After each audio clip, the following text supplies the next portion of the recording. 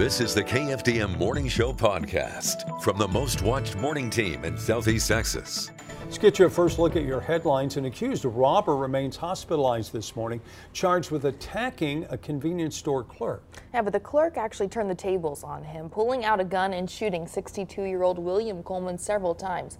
He's charged with aggravated robbery. Justice of the Peace Ben Collins Sr. has set bond at $250,000. Police responded to Everest Food Mart on the East Tex Freeway in Delaware around 11:30 Friday night after the store clerk called 911 and reported a robbery in progress. Before police showed up, the store clerk told dispatch that she had shot the robber after he showed a knife and attacked her. Coleman went to the hospital with serious injuries. The store clerk suffered several minor injuries during the attack.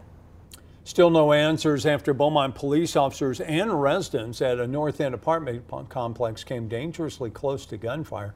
It all started when officers responded to a call at Plymouth Village on Helbig near East Lucas early Friday morning. Suddenly, BPD tells us more than 20 shots were fired from a wooded area across the railroad tracks. At least 2 separate guns were fired. The bullets hit a patrol car, many other cars in the parking lot, and one round entered a child's room. People in the area, including police, at first thought the sound was firecrackers. We checked with police yesterday. No suspect information to pass on, but Crime Stoppers is taking tips at 833-TIPS. You will remain anonymous and you could qualify for a cash reward. The Lower Neches Valley Authority wants to hear from you if you're just now discovering any water damage from the breach last Thursday.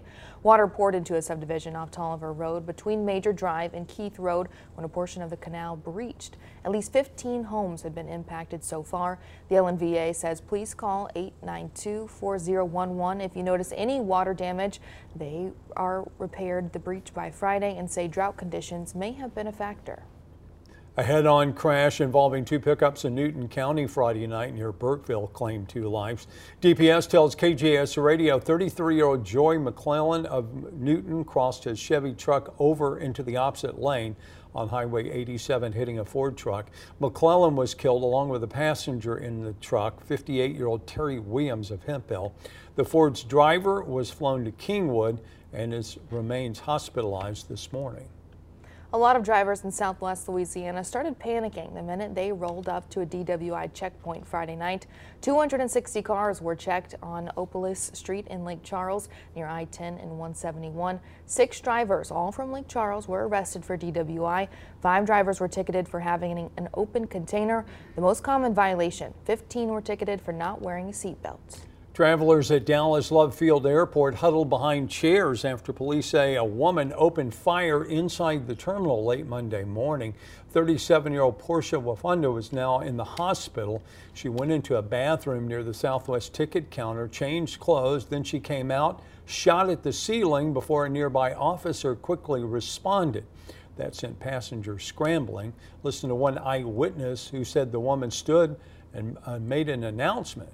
And then she was kind of saying her husband was having an affair of some sort, I don't know with who or anybody, and that she was going to blow the effing airport up. And then she just basically had a hood and she pulled the gun from underneath her hood, fired the first shot up, and then it's kind of scattered after that. We were just basically getting out. The shooting caused hundreds of flight delays and dozens of cancellations. The suspect had a previous run-in with the law for bank robbery. Our viewers did their job last week following our weekly airing of On the Run. The Jefferson County Sheriff's Office received a tip on the whereabouts of Gerard Lewis Boyd, located him and arrested him. He was wanted for aggravated assault, family violence. Well, this week we need your help again. Here's Angel San Juan with this week's On the Run Fugitive. This week's On the Run Fugitive is a man who's accused of a crime that seems to be happening too much in Southeast Texas right now. Joining me now is Jefferson County Sheriff Zena Stevens. Sheriff? Hi, Angel. This week, I need the community's help in finding Alex Lawrence. He's wanted for robbery. Right now, we're having a lot of crime in Jefferson County, and so please, let's get this guy off the run and in Jefferson County Jail. Please, if you know where we can find him, call us at 833-TIPS or 835-8411. Thank you so much, Sheriff. And remember, you can run, but you can't hide from our viewers. And now, your daily weather forecast from the Southeast Texas Weather Authority. Good morning, everybody, from the KFDM and Fox 4 Weather Center. I'm meteorologist Chad Sandwell, and here's a look at your forecast for Tuesday. July the 26th. As we wrap up the month of July, looks like we're going to see fairly meager chances of rain over the next 7 days. It looks like today only about a 20% coverage of showers. The moisture that we were banking on today just isn't going to materialize. And again, just a few isolated showers will be possible across the triangle.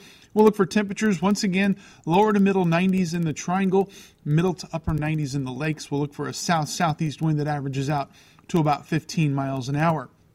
Over the next couple of days, we'll be looking for just slightly better rain chances. Again, just not a lot happening here across southeast Texas. High pressure still dominating to the north, so we'll get a limited supply of moisture coming back in. Temperatures are still expected to stay in the lower and middle 90s.